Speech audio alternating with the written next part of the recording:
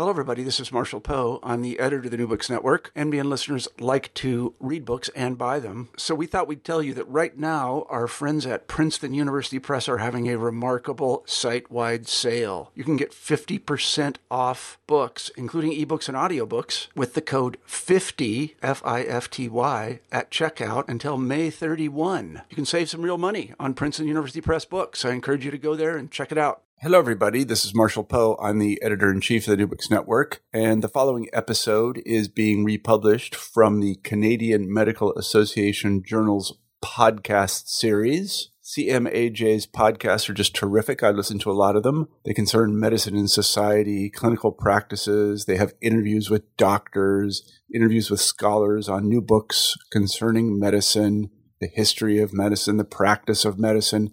Pretty much everything somebody interested in healthcare might be curious about. They're extremely well produced, very professional, and I highly recommend them to you. To find CMAJ's podcasts, what you need to do is just go to Google and type in CMAJ and podcasts, and that will take you right there. And I encourage you to subscribe. I hope you enjoy the following interview.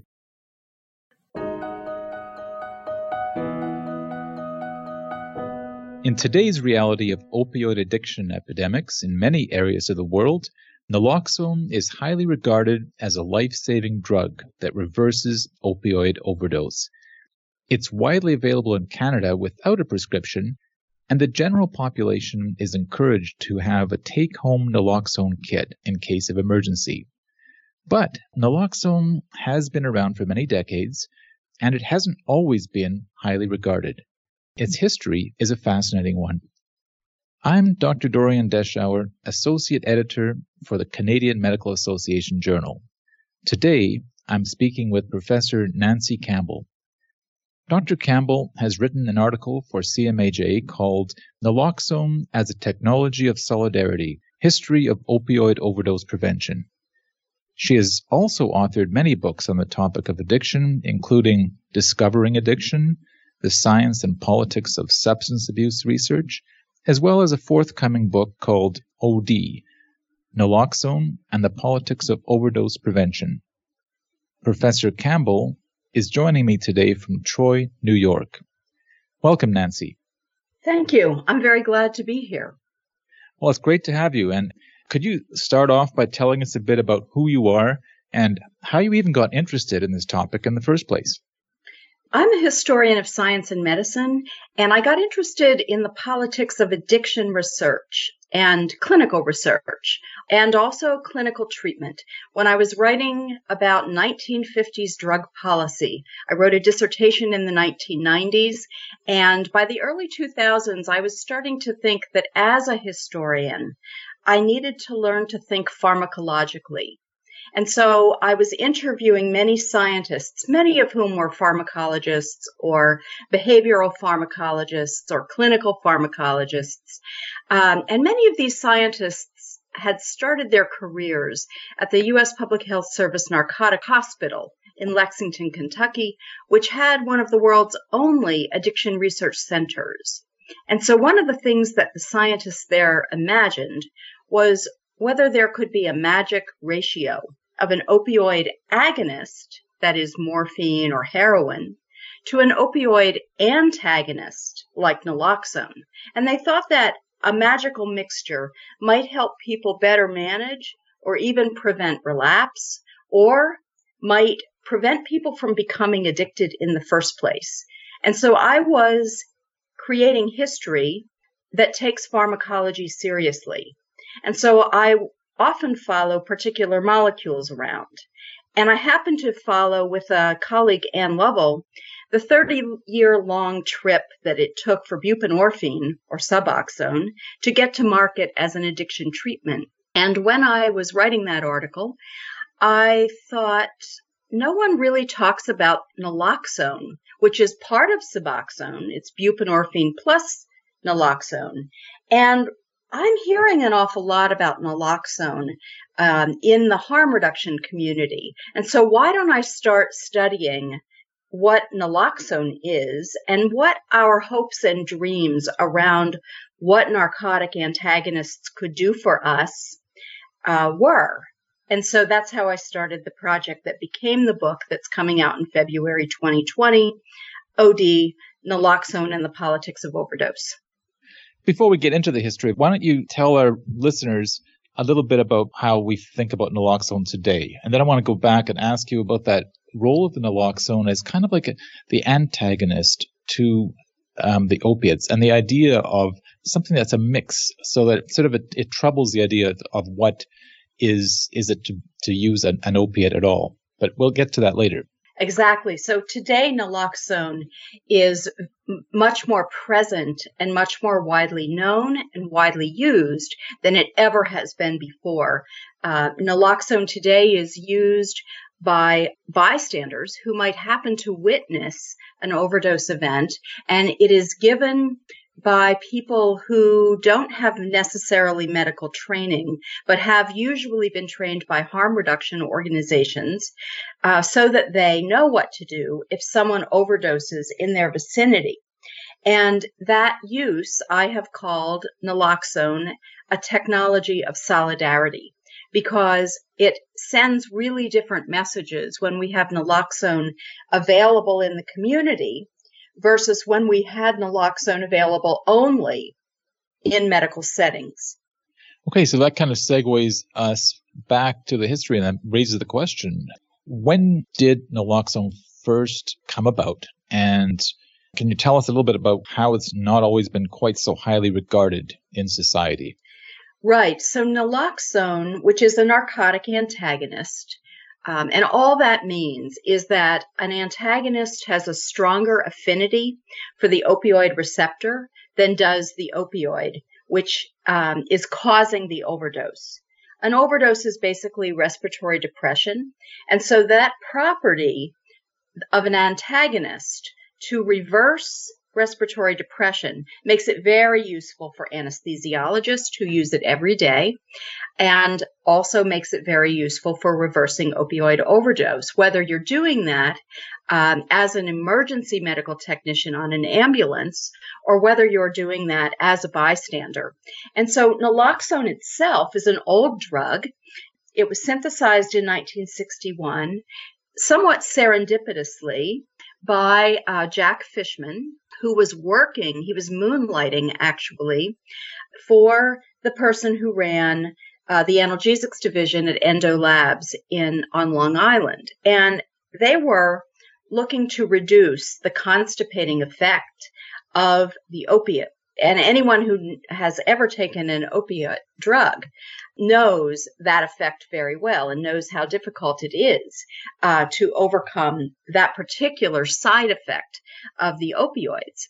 And so when they synthesized naloxone, they didn't really think there was much use for it. They didn't think there was much of a market for it. And so it wasn't approved. They did not really pursue approval by the US FDA for opioid reversal until 10 years later. And in the meantime, a Japanese company also synthesized naloxone and received a British patent for it before their American patent went through. But the patent did go through, and naloxone was approved for overdose reversal in 1971. And at that time, there was another drug that was used for opioid reversal, and it was also used in the operating room. And it had a number of other uses, which we'll go into in a minute, because that drug, which was really the first narcotic antagonist to be out there, nalorphine, or its Merck trade name was Naline, that drug had been used by police, and they had used nalorphine as a surveillance tool. They basically used it to detect if someone was an opiate user, if someone was a heroin addict, if someone had recently used an opioid. The pupils will change, and if they give a shot of nalorphine on top of that opioid use, that person will immediately become extremely sick, what we call dope sick. That person would go into immediate withdrawal. As a result, many people tried to avoid being injected with nalorphine or Naline, and police departments that adopted Naline did so because they really wanted to scare people away from using opioid drugs. And they also, Naline was adopted by cities like the city of Eureka in Humboldt County in Northern California. And they adopted nalorphine. The police there adopted nalorphine as a way to keep people from moving to Humboldt County to get jobs in lumber mills. They wanted to keep narcotic addicts out of the lumber mills, and so they adopted nalorphine as a signal. In other words, it was meant to signal, don't come here if you use opioids. If you are a heroin user, if you are using morphine or paregoric or any of the other opioids that were in circulation in California during the 1950s and 60s, Naline was supposed to deter you from that. Now, I recall you telling me about a measurement that the police would use. They would measure the person's pupils before and after injecting nalorphine. Is that correct? Yes. So the Oakland, it was actually Alameda County. The Oakland Police Precinct had a special room downstairs. And if a suspected drug addict was brought in, they would be taken downstairs and they would be put in a modified dentist's chair so that they would be administered a shot of nalorphine. And then there was a device that measured changes in the size of their pupils so that they could confirm or disconfirm that someone had recently used an opioid drug. And it's interesting that it started in Oakland.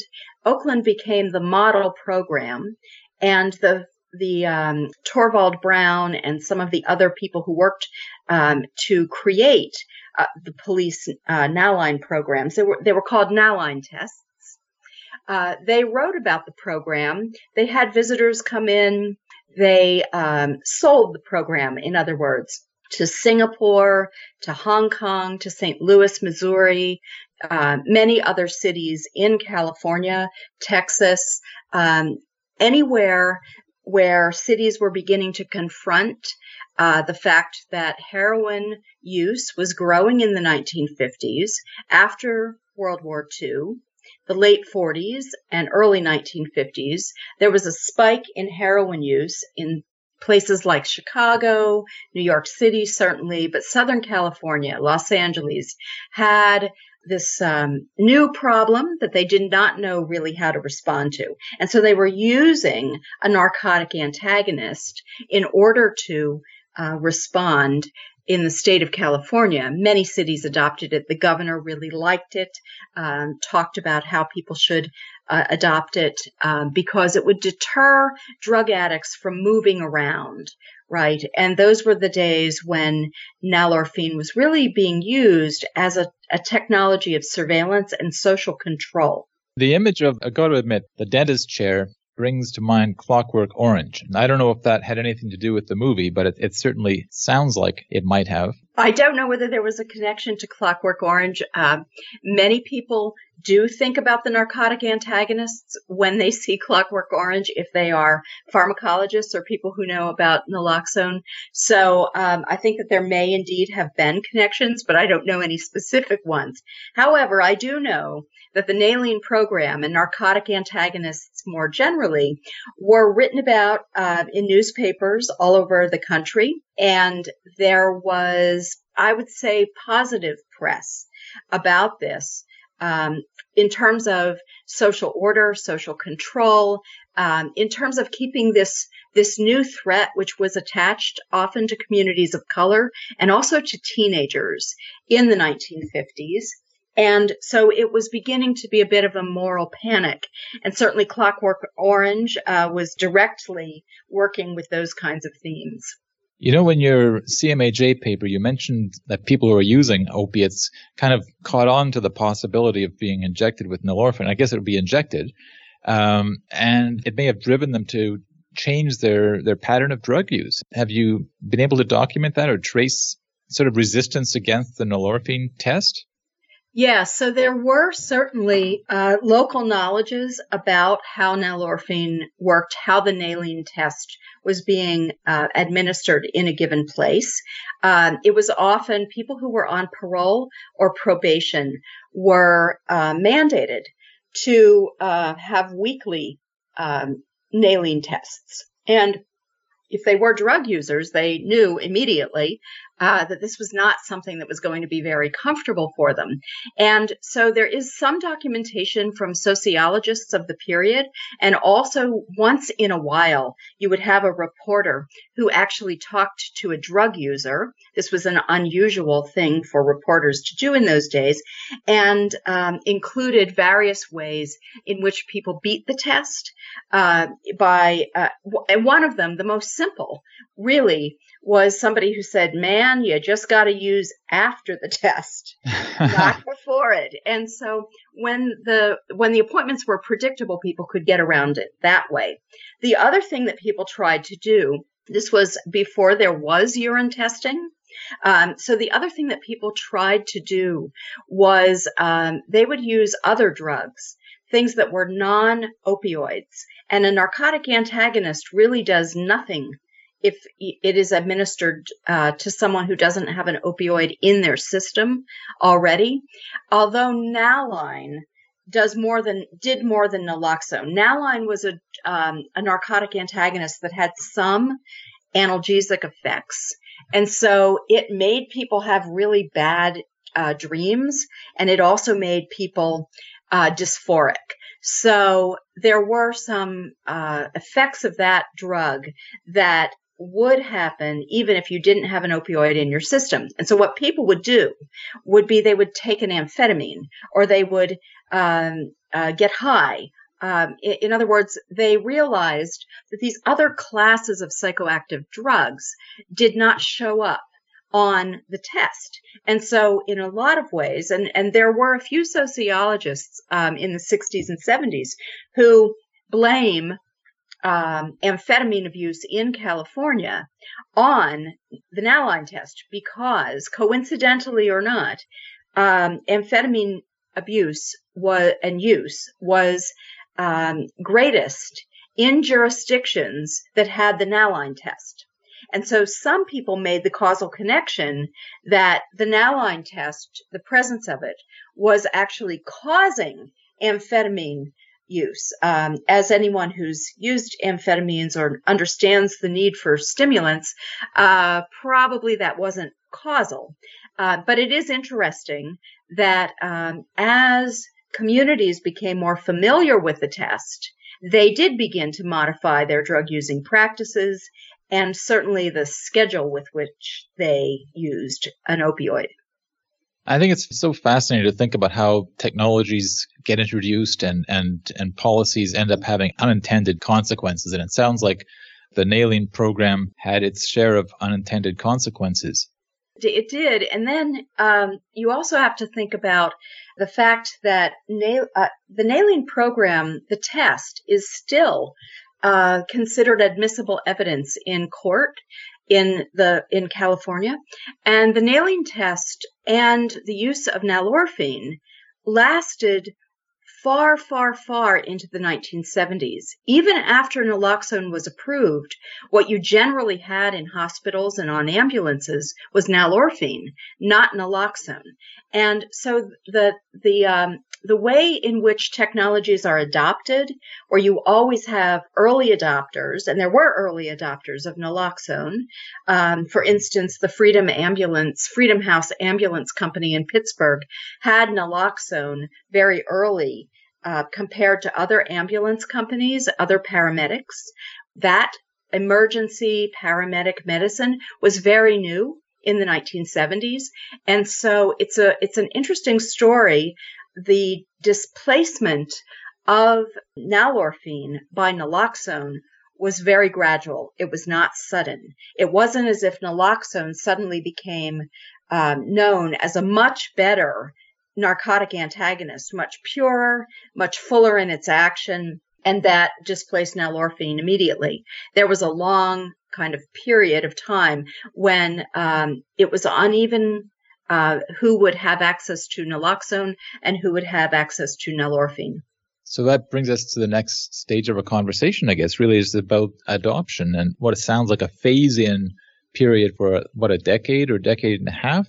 And I think somewhere in your CMAJ paper and also in your book, you talk about needle exchanges playing a role. I'm wondering if you could sort of walk us through how naloxone gets itself woven into the fabric of North American medical life and then eventually more broadly. Right. And I also want to quickly say something about the UK, because naloxone, when people ended up in an emergency setting, either in hospital or in pre-hospital care, and they were in the midst of an opioid overdose, when they were administered naloxone, the dosage is actually very important because naloxone can, at high doses, really wake someone up very abruptly. That phenomenon is called over-antagonism. And that was widely practiced in emergency rooms. The evidence that we have for that practice is much greater, actually, in the city of Glasgow in Scotland, where there was documentation of over-antagonism. But I suspect that over-antagonism was regularly practiced throughout the United States. The emphasis when someone's in an emergent situation is to save their life.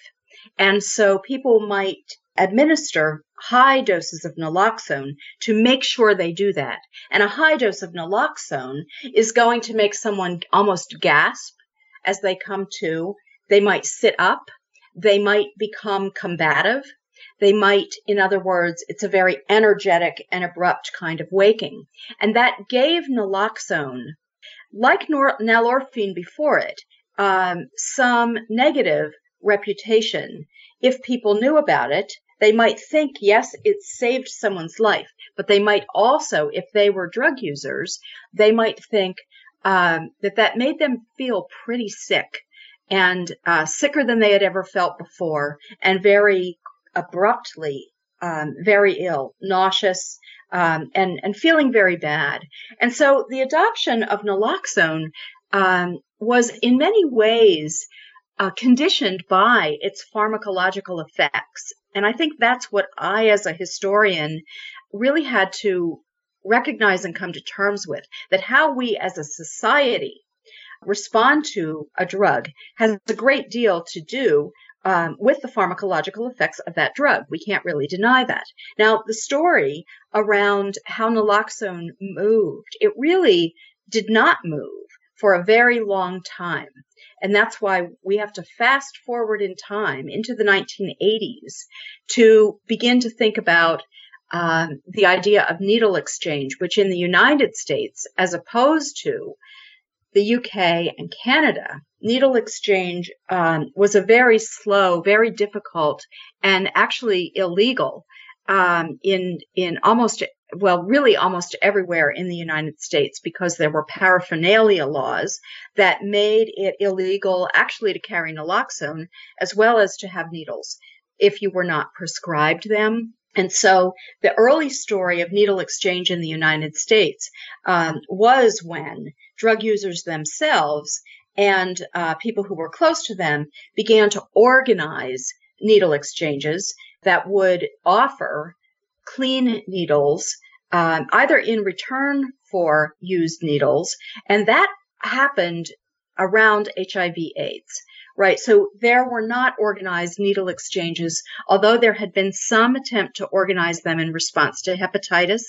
And there began to be what I would call a discourse of harm reduction that begins. The United States lagged far behind in harm reduction. It was really started elsewhere in the UK and in Europe. And it was not until much later that people in the United States who were often activists And so the United States has a much more activist profile when it comes to harm reduction because we did not have a national health service into which we could infuse principles of harm reduction. And we did not have a very organized sector of kind of public health oriented drug users. And so we really worked very differently in the United States than you were able to do in Canada and also in the UK, where it took a long time and a lot of civil disobedience, and it took a lot of collaborative agreements with police to simply turn away from illegal activity in the form of needle exchange. And so needle exchanges did begin to be organized, and it was really on the basis of needle exchange that activists began to think maybe we could add really naloxone and overdose prevention to what we're already doing with needle exchange. Maybe harm reduction could mean many different kinds of concrete, pragmatic actions that we might take to reduce drug-related harm. And certainly one large drug-related harm was HIV transmission. So, I mean, when you talk about harm reduction and you talk about policies of moderation in the United States, or certainly I think of parallels with other substances, alcohol comes to mind. And the idea is what does it mean to be in recovery? So as you were talking, I was just thinking, are there any sort of parallels that you draw as a historian when you're thinking about opiates, alcohol, sort of things that go across substance types, or do you think that it's best to think very specifically in terms of the molecules themselves? Yeah, that's a really good question. I think that socially, polydrug use and certainly the mixing of opioids and alcohol and benzodiazepines, which present extremely dangerous situations when you have many respiratory depressants together. And so polydrug use is by far the most common pattern. And when we think about overdose, it is very rare these days, and it has been very rare for quite a while in the United States, for anyone to be using just one substance. And so although there had been prescriptions in the 50s and 60s even against opioid users drinking alcohol, those really gave way. That kind of really cultural lore about how important it is not to mix respiratory depressants went away. So I think it's always important to recognize that no one is a pure heroin addict. I mean, these days, fentanyl is often mixed in heroin in the North American heroin supply, and opioid users are often mixing benzodiazepines and alcohol and other downers with heroin. And so I think it's really important to understand that naloxone only is effective with opioids, although there is a lot of interest in whether there are spillover effects with other downers. That's not really been shown to be the case. And so I think it is really important for people to understand that naloxone may need to be given at a higher dosage or may need to be given multiple times because naloxone is extremely short acting. And so the opioid that someone might have taken may not be short acting. It may be a longer acting than the window that you're going to get with the administration of naloxone. So there are a lot of technical problems here, right? There are a lot of pharmacological and technical issues that really we don't have time when we're training people to use naloxone and when we are trying to get harm reduction messages out into the public sphere. We can't really go into all of those kinds of details. And so what ends up happening is that naloxone looks like the pure antagonist that it is, but there are many contextual factors that determine whether someone lives or dies. There are many protective factors when it comes to tolerance. So to get back to your question about recovery, it's very interesting that recovery has many meanings to many people. Recovery may mean you abstain, abstinence-based recovery. That abstinence-based recovery can be very, very dangerous because it can take someone's tolerance down so far that if they do relapse, a lower dose than what they are used to taking might kill them. And so recovery may mean abstinence, and that may work for some people, but many people relapse, even if they're in abstinence-based programs. And recovery may also mean, and this was something that surprised me. I didn't know this before I began the research for this book, but there's such a thing as harm reduction recovery. So harm reduction used to mean that you might go on using drugs. And this is why cultural conservatives often don't like harm reduction, because they say you're just condoning the use of drugs. You're making it easier for people to do illegal things.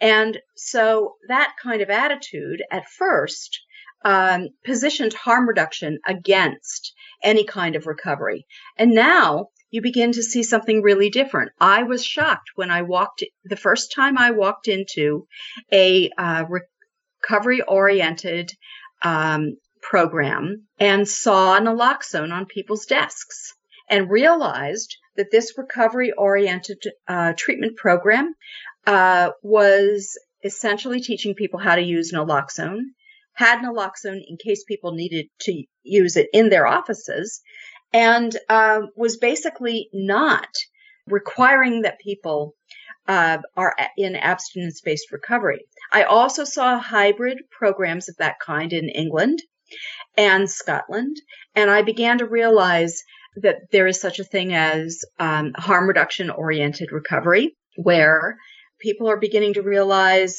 let's actually target our messages, both our recovery-oriented messages and our harm reduction-oriented messages, to what people actually do. In other words, what practices are people engaged in, and what do they need to keep themselves and the people close to them safe?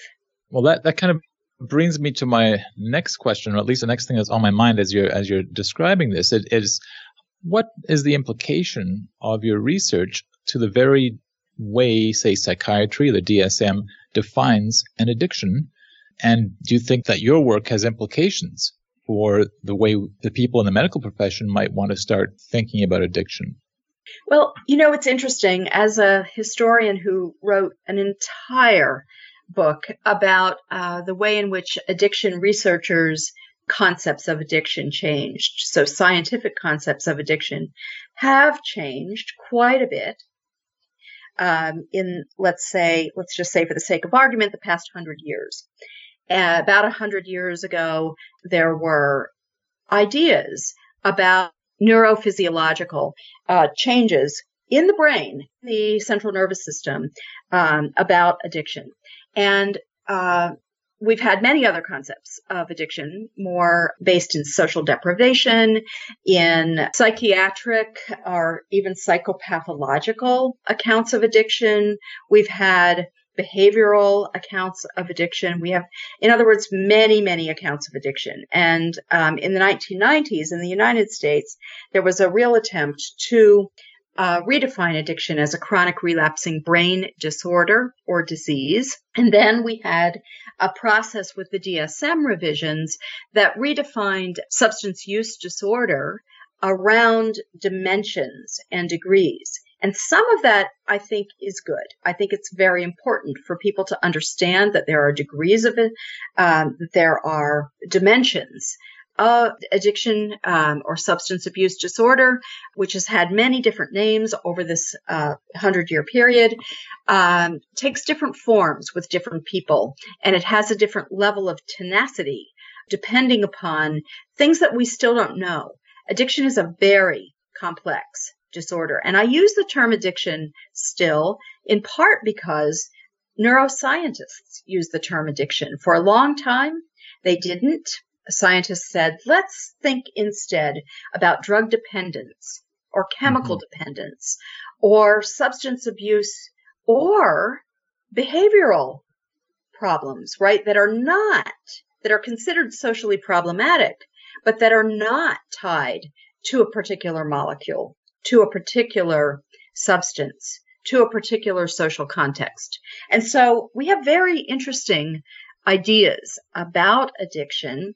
And I think that the most important implication of any of my work for the scientists, the clinicians, and really for the person on the street is that there is no one definition of addiction, and there is no one treatment that will work for everyone, and that the really important thing that we need to know is that most people need more than one opportunity. They need more than one chance to enter into any kind of treatment, and they are probably not using for the same reasons. And so it's really very important for people to see the varieties of the forms, the shapes that this disorder takes for different people, and to understand that there is not going to be a technological fix. Naloxone is certainly not a technological fix. One could arguably say, I wish that we did not need as much naloxone as we do. I wish we did not need to get naloxone out as widely as we do. I wish that people didn't need it as much as they do, but the fact is they do. But it's still an emergent fix. In other words, it is going to perhaps give people opportunities to do something different and to find something that would work better for them. But naloxone is a second chance. It is not, it is an opportunity rather than an outcome. It is the beginning of a story, not the end. Well, Nancy, as a psychiatrist, I've also become skeptical about simple technological solutions for complex life problems. And as you've shown in your book, naloxone is hardly a simple technological solution. Thank you so much for joining us today here at CMAJ Podcasts. I've really enjoyed the opportunity to talk. And I have to say that in Canada, I think this is a different story because Canada has been so oriented towards harm reduction. So thank you for letting me share the less salutary experience that we've had here in the United States. And thank you for helping me get the word out about the book. I hope people in Canada will still like reading it, even though it really is about the US and the UK. Thank you. I've been speaking with Dr. Nancy Campbell, Professor and Department Head of Science and Technology Studies at Rensselaer Polytechnic Institute in Troy, New York. To read the Medicine and Society article she wrote, visit cmaj.ca. Also, don't forget to subscribe to CMAJ Podcasts on SoundCloud or a podcast app. And let us know how we're doing by leaving a rating. I'm Dr. Dorian Deschauer, Associate Editor for the Canadian Medical Association Journal. Thank you for listening.